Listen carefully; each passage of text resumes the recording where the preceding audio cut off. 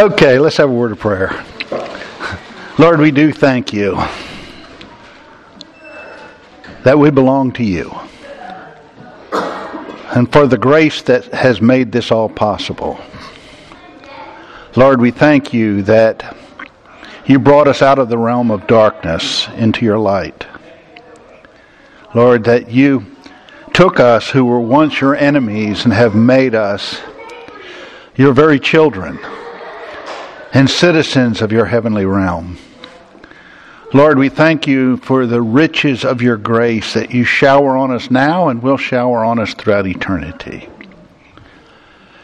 And Lord, for the fact that all these things are found in the Lord Jesus Christ. Lord, I thank you for this letter that Paul wrote that is so focused on the all-sufficiency of Christ. Everything we need is found in him. And Lord, I pray that as we come to grasp that he will become more and more our focus. That our focus wouldn't be on our lives, but our focus would be on his. And that our desire would be that his life would be seen in and through us so that others might be drawn to him. Lord, I thank you for your Holy Spirit, for his teaching ministry. We pray, Lord, that he would guide and direct in our time together this morning and make it that which you would have it to be. For it's in the precious name of Jesus we pray. Amen. Okay, we're continuing on through Paul's letter to the church at Colossae.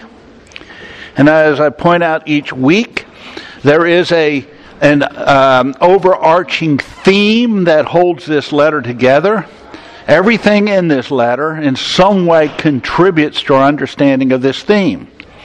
You know, when Paul sat down to write this letter, he had a reason for writing it.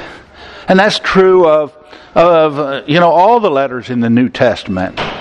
Again, writing letters weren't as easy for them as it is for us with sit down at the computer and type something out. Parchment was of a premium, and writing and then getting it taken to the recipients all took a lot of time. And so somebody didn't just sit down and say, hey, I want to write a letter. There was a reason for it, and there was a reason for this one.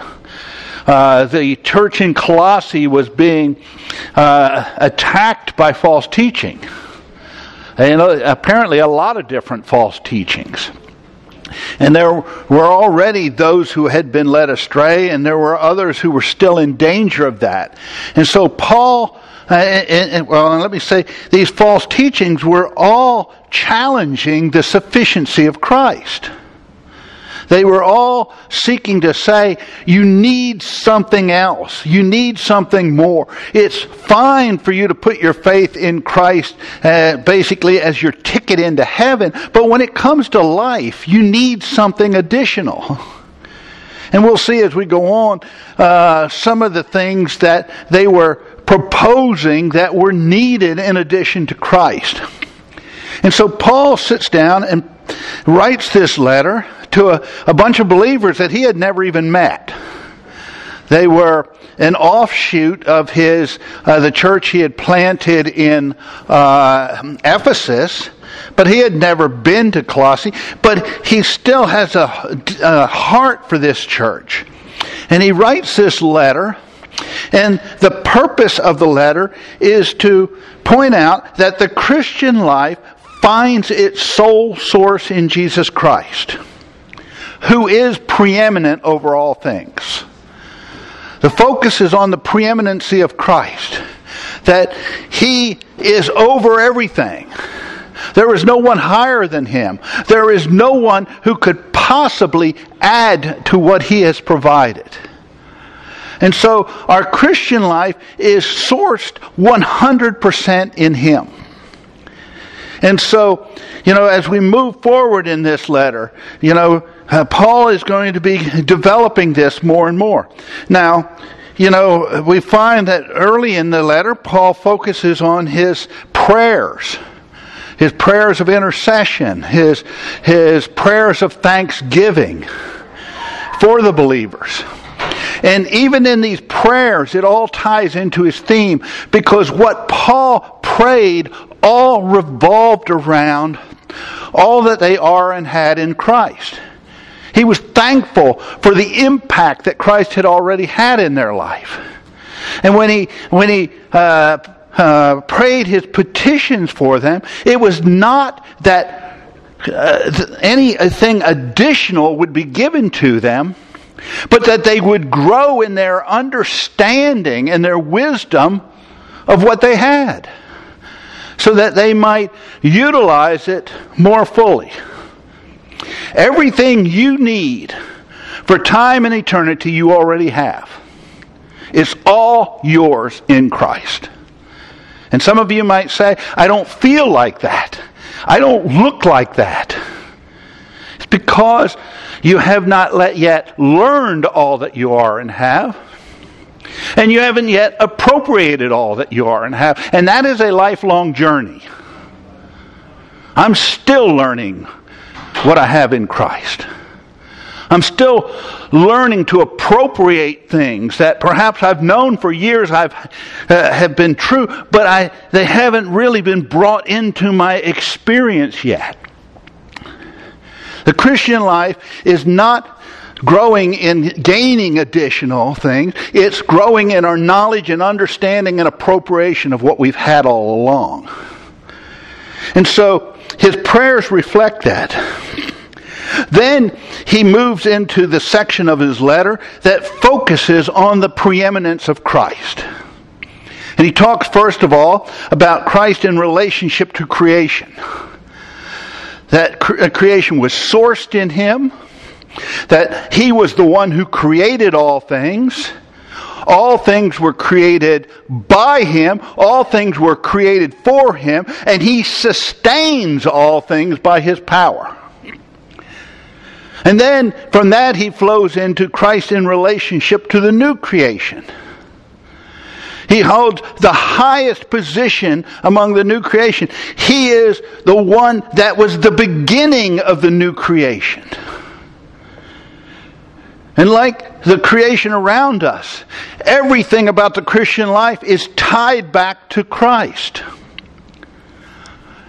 And then, and I skipped over the fact that he starts out, before he even talks about Christ in relationship to creation, he talks about Christ in relationship to God. That he is the image of the invisible God. That everything God is visibly made known through Christ. I like the way F.F. Bruce says it. In him the invisible was made visible. So the fullness of God is in Christ. The fullness of creation is in Christ. The fullness of the new creation is in Christ. And therefore, all fullness was in Christ. And he is the one to reconcile all things to God. And he did it through his shed blood. And we spent time talking about that. Now last week we moved into the next section of Paul's letter that focused on his ministry. Because Paul was convinced regarding the sufficiency of Christ, Paul said that his ministry was preaching Christ. Paul did not preach a religious system. He didn't put down a system of rules and regulations. Paul preached Christ. In his letter to the church at Philippi, Paul talked about his own burning desire, and it was to know Christ. I want to know him. This is Paul. He already knew Christ probably better than anyone in this room. But he said, I really want to know him. And now as he talks about his ministry, it's to make Christ known. To proclaim him. So that people could come to know Christ. To really know him. Not just as their Savior, but as their all in all. Everything in Paul's ministry revolved around Christ. And that should be what we're proclaiming. I think I shared last week, we had a friend in Ireland who was in a conversation with her sister-in-law who was an unbeliever. And her sister-in-law talked about, the problems she had with different Christians.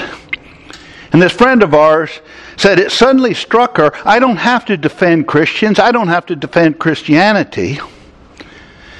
And she said, I turned to my sister-in-law and said, I have problems with some Christians too, but let me tell you about Christ.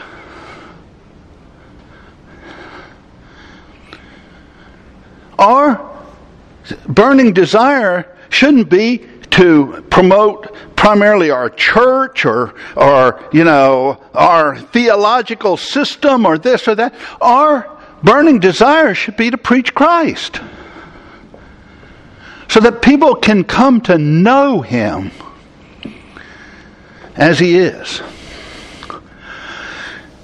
Now, we got through the end of chapter 1 last week, and we pick up in the opening verses of chapter 2, where Paul writes, "For I want you to know how great a struggle I have on your behalf, and for those who are in Laodicea, and for all those who have not personally seen my face." And we kind of ended on this note last week. I said, here we're reminded that Paul had never visited the church in Colossae. He had never visited the church in Laodicea, a town that was only about, 13 miles from Colossae. But he says, look, I have a great struggle on your behalf. And not only for you, but for, all these other believers that I have never met. I struggle for them. And he goes on to speak of what that struggle was. That their hearts may be encouraged, having been knit together in love, and attaining to all the wealth that comes from the full assurance of understanding, resulting in a true knowledge of God's mystery, that is, Christ Himself, in whom are hidden all the treasures of wisdom and knowledge. Now, Paul's main goal here in his struggle for the Colossians, for the Laodiceans, for all these who he had never met, was, that they might have a true knowledge of God's mystery, which is Christ Himself, in whom he says are hidden all the treasures of wisdom and knowledge.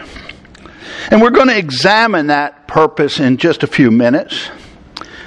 But before he gets to the main purpose for which he struggled, he first sets forth three major benefits that he desired for the Colossian believers to experience. And the first of these is that their hearts might be encouraged. Now, W.H. Griffith Thomas, speaking about the Greek word translated encourage here, states that it has a threefold meaning. First, to be encouraged. Secondly, to be exhorted. And thirdly, to be strengthened. And he said, it thus includes the three elements of endurance, courage, and consolation. And the apostle wishes these Christians, one, to be strong, two, to be fearless, and to be full of good cheer as they faced the errors and the difficulties that surrounded them. But, for them and for us, 2,000 years later, to be fearless and strong and full of good cheer as we face the challenges around us, we need a solid foundation. And that foundation could be none other than Christ Himself. See, He wanted them to have these benefits, but He knew for them to reap these benefits, they had to have Christ in their proper place in their life. No other foundation would be solid enough. The second benefit was that they might be knit together in love. Knit together, brought together. He desired there be a unity among the believers. But he didn't just want unity. He wanted a unity that was brought about by them being bound together by love. You know, I've said it before. Unity is a good thing, but not all unity is a good thing. We can be unified in bad ways. Prime example in Scripture is Genesis 11, the Tower of Babel. God looks down and he says, it is not good. They were incredibly unified. And God says, it ain't good. We got to do something about this unity. And so he went down and divided everybody up. Why? Because they weren't unified around the Lord. They weren't unified in seeking Him and His will. They were unified in standing in opposition to Him. There's a lot of unity in the world around us today that ain't good unity. Because it has nothing to do with God. It has everything to do with standing in opposition to Him.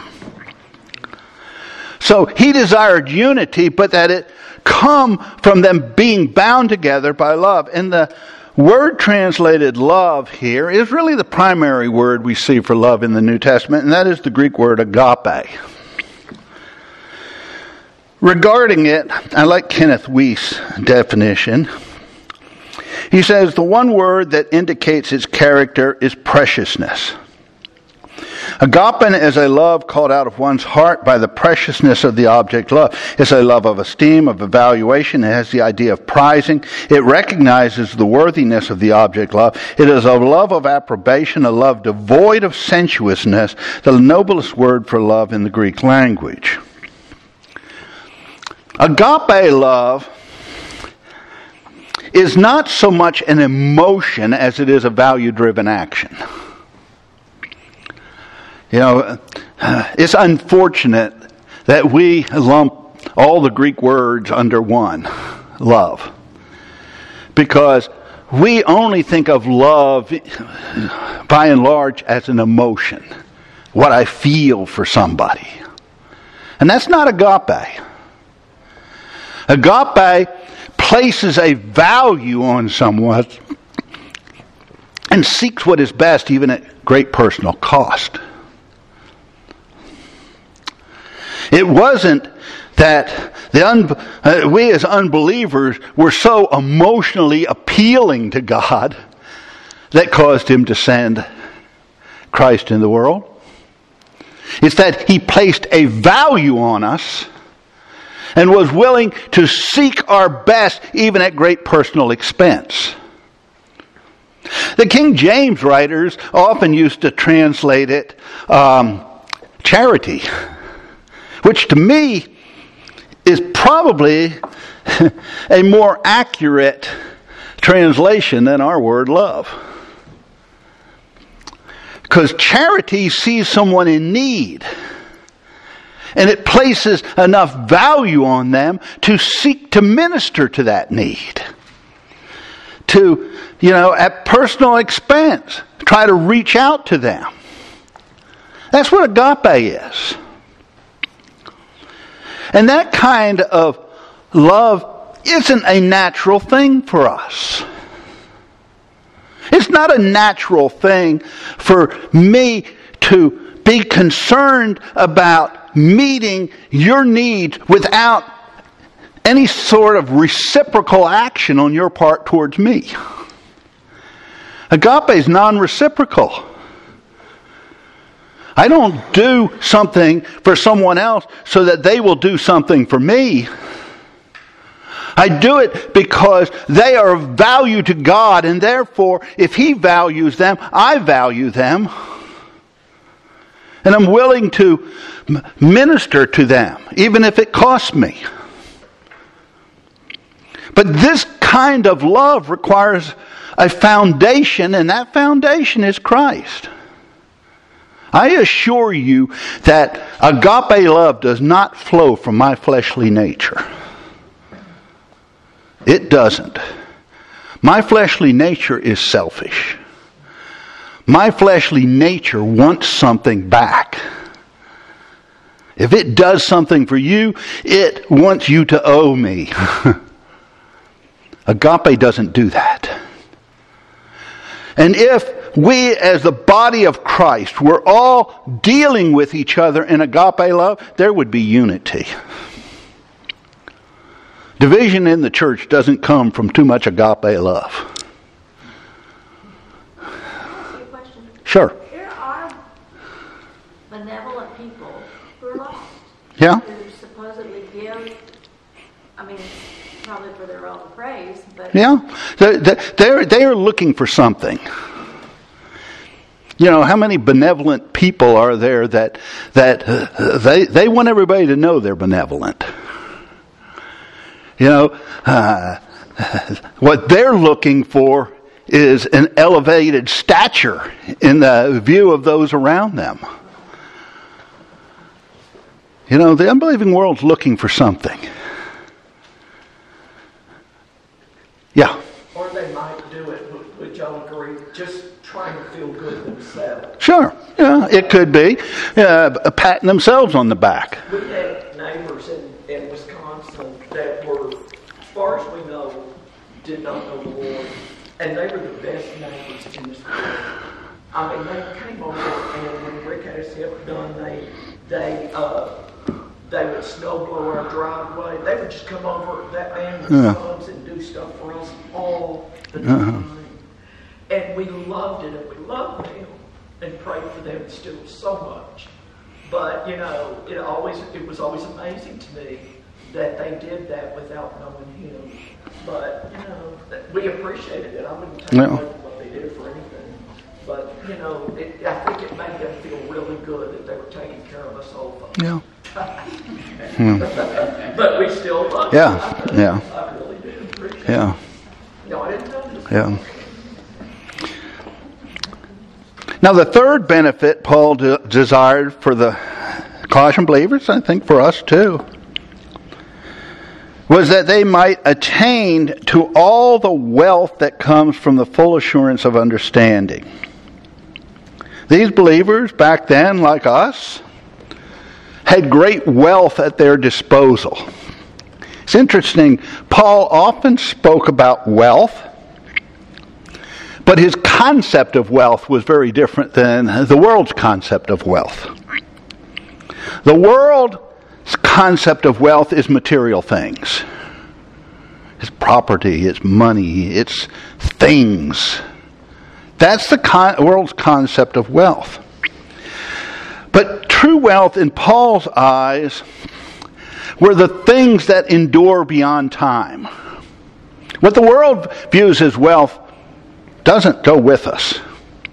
My dad used to say, you never see a hearse pulling a U-Haul. You know, no matter how much wealth you have here in time, you leave it all behind. Job said, naked came I from my mother's womb, naked shall I return thither. You know, he says, I'm going to go out just the way I came in, with nothing. So what did Paul see as true wealth? Well, in Ephesians 1:7, he spoke of the riches of God's grace. Paul spoke of the wealth of grace. You and I are incredibly wealthy in the grace that God has showered upon us, and continues to shower upon us, and will shower upon us throughout eternity.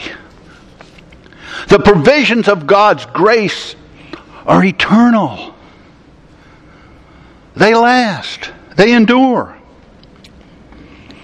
In Romans 11:33, he speaks of the riches of God's wisdom and knowledge. He says, man, if we experience the wisdom of God, if we take hold of the knowledge that God provides for us, we're wealthy. It's riches. In Ephesians 1:18, he speaks of the riches of the glory of his inheritance in the saints. The riches of his glory. We are going to share in Christ's glory throughout eternity. We're wealthy. In this passage, Paul focuses on the wealth of having full assurance of understanding. Now, as we move forward in this letter, we're going to see that from the context of the letter, it appears the Colossian believers were being bombarded with all different sorts of philosophies. You know, their world was very much like ours. You know, all these different views, all these different philosophies. You know, what is true? You know, how can we know for certain that what we believe is true? But in Christ, we do not have to live our lives in intellectual uncertainty. I can know what God says, and I can go to the bank with it.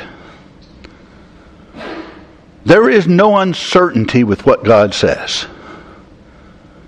God has proven himself faithful to his word from the beginning of time onward. In Christ, we have the potential for certainty in our understanding of things. Now, Paul's desire was that they attain to this assurance. He does not state that he desired for them to obtain it. That would mean that God had not yet provided for this need. When he says attain, he's implying that the provision is already there. We simply have to attain it. We have to grow to it and come to experience it. Now, each of these benefits rests upon the foundation of knowing Christ.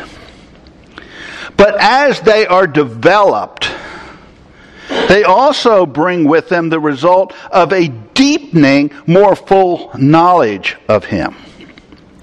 And that's why Paul states that his ultimate desire for the believers as they experience these three benefits was that they attain a true knowledge of God's mystery, which is Christ Himself. Now, the word translated true knowledge here is the Greek word epignosis.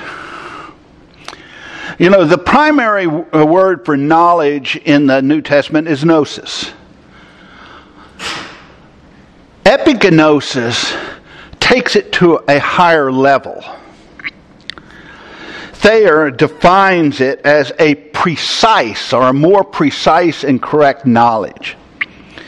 Trench defines it a little bit more completely. He says, it is bringing me better acquainted with a thing I knew before. A more exact viewing of an object that I saw before afar off. That little portion of knowledge which we had here shall be much improved. Our eyes shall be raised to see the same things more strongly and clearly. All the uses of epignosis which St. Paul makes justify and bear out this distinction. So he's saying, look, as you reap these benefits, my burning desire for you is that you come into an increasingly more precise understanding of Christ. That you come to know Him better than you've ever known Him before. You see Him with greater clarity. He said, I want you to gain this more precise knowledge of God's mystery, whom He identifies as Christ. Now, we talked about the word mystery last week. You know, I pointed out that in the New Testament, the word mystery speaks of something that has always been part of God's plan, but had never before been revealed. And there are a lot of truths in the New Testament that we don't see in the Old Testament. They were mysteries. They were always part of God's plan. The church was really a mystery in the Old Testament. You don't see the church back there. It was always part of God's plan, but it was a mystery. And here, Paul speaks of Christ being a mystery. Now, you might say, well, in the Old Testament, Christ was prophesied. He was predicted, yes. It was not a mystery that Christ was going to come. It wasn't even a mystery that he was going to suffer and die, although his disciples didn't seem to understand that. You know, they, along with so many in Israel, wanted to embrace the prophecies of a ruling, reigning Messiah, but they didn't want to embrace the prophecies of a suffering Messiah.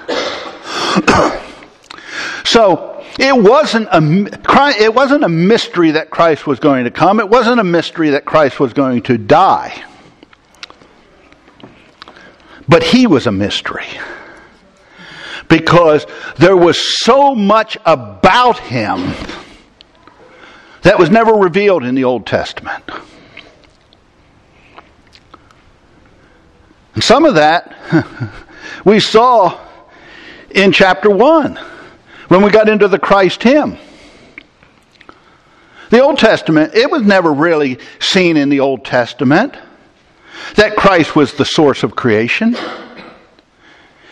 It was never really seen in the Old Testament that Christ was the one who created all things. It was not seen in the Old Testament that all things were created for him. It was not seen in the Old Testament that he was the one who sustains all things. See, all these truths concerning Christ were not seen in the Old Testament. He was seen in the Old Testament. He was prophesied, but all these truths about him were not seen back there. You know, when John opens his gospel with, in the beginning was the Word, and the Word was with God, and the Word was God. The same was in the beginning with God. All things were made by him, and without him was not anything made that was made. This was not information that the Old Testament saints understood. They didn't even really understand that the Messiah was going to be God incarnate. Although there were implications of that in the Old Testament, they didn't understand that. They knew he was going to be the son of David, that he was going to be a descendant of Abraham, a descendant of Isaac, a descendant of Jacob, a descendant of Judah. But he was largely a mystery. And Paul says, my desire is that you come into an ever more precise understanding of this mystery. That you come to see Christ with greater and greater clarity, that you really come to understand who he is.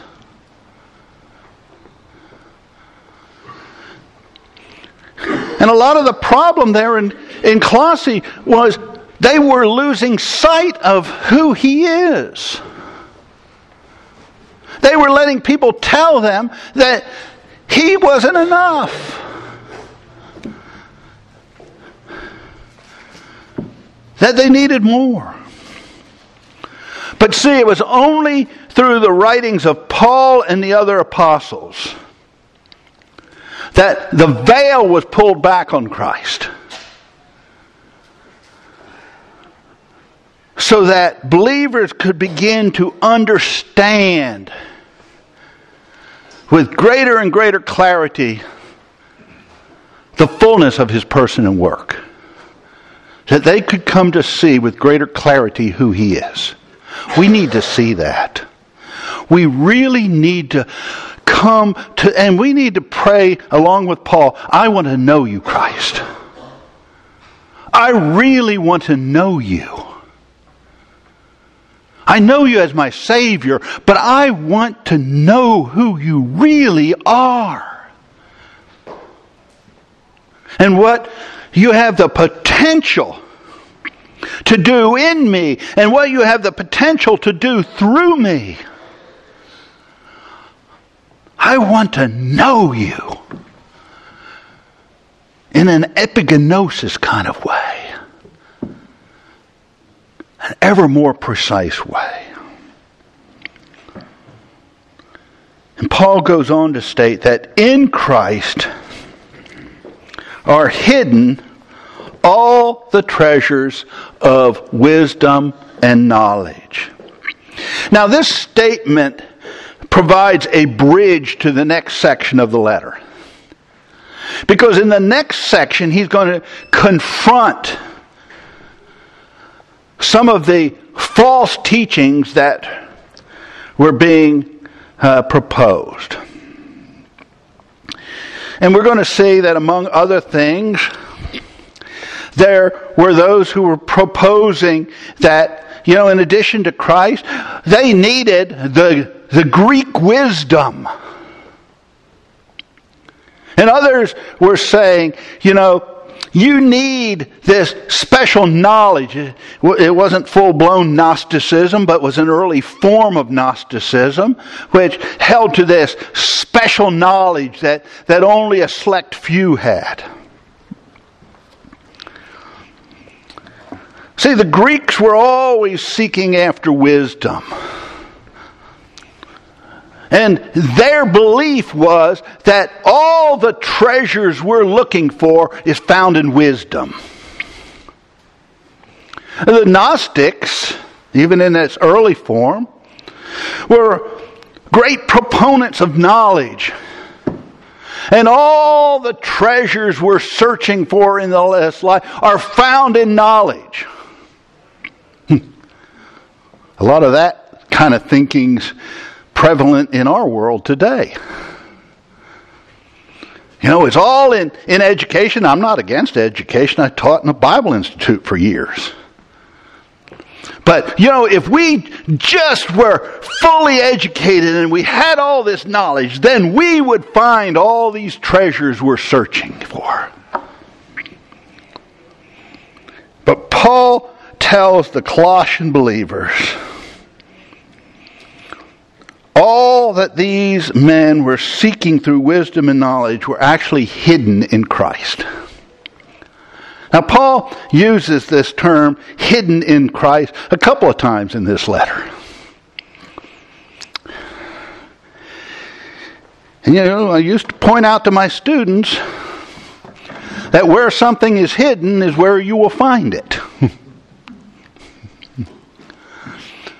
One day, with one of my classes, I went in early and I hid a $10 bill. And I told the students I would give it to the first student who could tell me precisely where it was. And they guessed all sorts of things. And one girl finally raised her hand and she said, "It's precisely where you hid it." And I said, "That is the precisely right answer." I gave her the $10. See, where something is hidden is where you'll find it. You won't find it somewhere else. You can look everywhere else. You will not find it.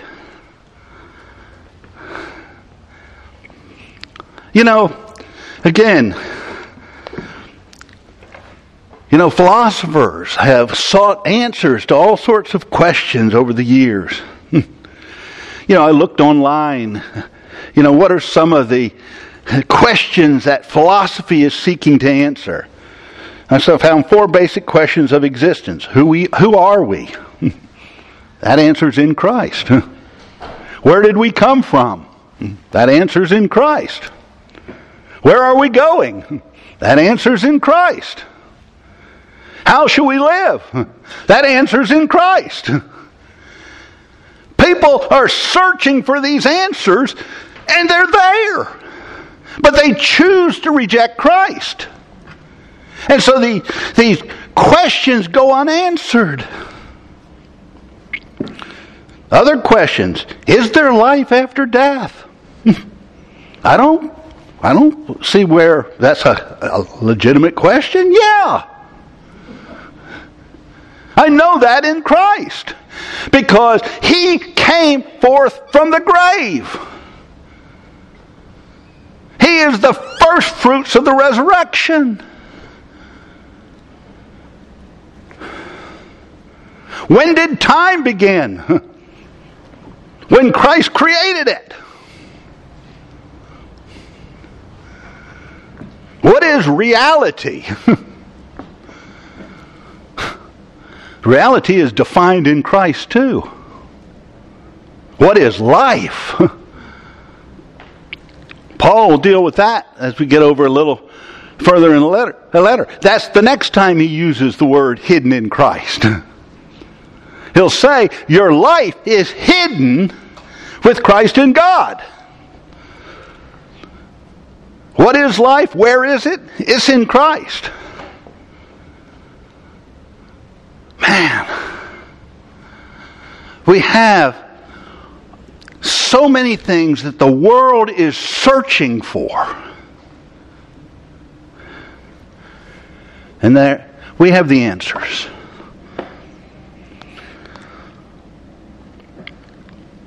They're all found only in Christ.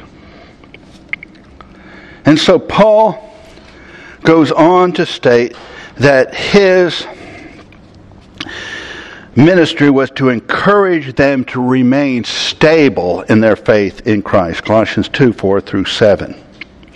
I say this in order that no one may delude you with persuasive argument, for even though I am absent in body, nevertheless I am with you in spirit, rejoicing to see your good discipline and stability in your faith in Christ. See, the danger that these believers faced was being led astray from the truth in which they had been established. They had been solidly established in Christ. Now, Paul says they had a reputation up to this point of living disciplined lives. They had a reputation for stability of faith. This was not like the church in Corinth, where you had a very undisciplined group of believers. He was not writing to them because up to this point they had been unstable. He's writing to them because he is afraid that men through persuasive arguments were going to lead them astray. He's writing to them to encourage them to continue to move forward in their Christian lives the way they had begun. Verse 6, as you therefore have received Christ Jesus the Lord, so walk in Him. Here, Paul refutes the idea that the Christian life requires anything different than the way we began. We began the Christian life by faith, and we live the Christian life by faith. Our faith goes into deeper and deeper areas. To be saved, all I had to do was believe that Christ died for my sins. But to live the Christian life, there are numerous provisions spelled out in the New Testament that God calls me to, by faith, believe and to live on the basis of. But we don't live by a different system than we began. Paul confronted this in his letter to the churches in Galatia. He asked them, are you so foolish that having begun in the Spirit, you're going to think you're going to be perfected through the flesh? The Colossian believers had begun the Christian lives with their faith in the completed work of Christ, and now Paul says, you need to continue to walk the same way. You don't need to look to the Greek wisdom. You don't need to look to the Gnostic knowledge. You don't even need to look to the regulations of the Mosaic law or any other law system. You need to rest your faith in the completed work of Christ. That's the way you began. That's the way you move forward. And he says, having been firmly rooted and now being built up in Him and established in your faith, just as you were instructed, and overflowing with gratitude. See, instead of seeking something outside of Christ, they needed to remain rooted in Him. Rather than looking elsewhere, they needed to be built up in Him. Instead of looking for something else, they needed to become further established in their faith. Instead of, listening to the proponents of these other doctrines, they needed to continue to follow what they had already been taught. Instead of looking for more, they needed to allow what they had in Christ to overflow into all areas of their life. And instead of longing for something else, they needed to come to appreciate the completeness of what they had. Now this brings us to the next section in the letter, where Paul is now going to refute the error. And so we'll stop here. It's a good place to stop. And so next week we'll begin looking at Paul's refutation of the false teaching that was being proposed there in Colossae. Let me close in prayer. Lord, we do thank you that we don't have to live in intellectual uncertainty. Lord, we know who you are. We know what you have done. Lord, we know that you can be trusted. And Lord, we know what you say about Christ. Lord, may we live as branches of the true vine. May we become his fruit bearers in this lost and dying world. And Lord, may we, like Paul, just be burdened to come to know him in an ever-deepening, more personal way. For it's in his precious name we pray. Amen.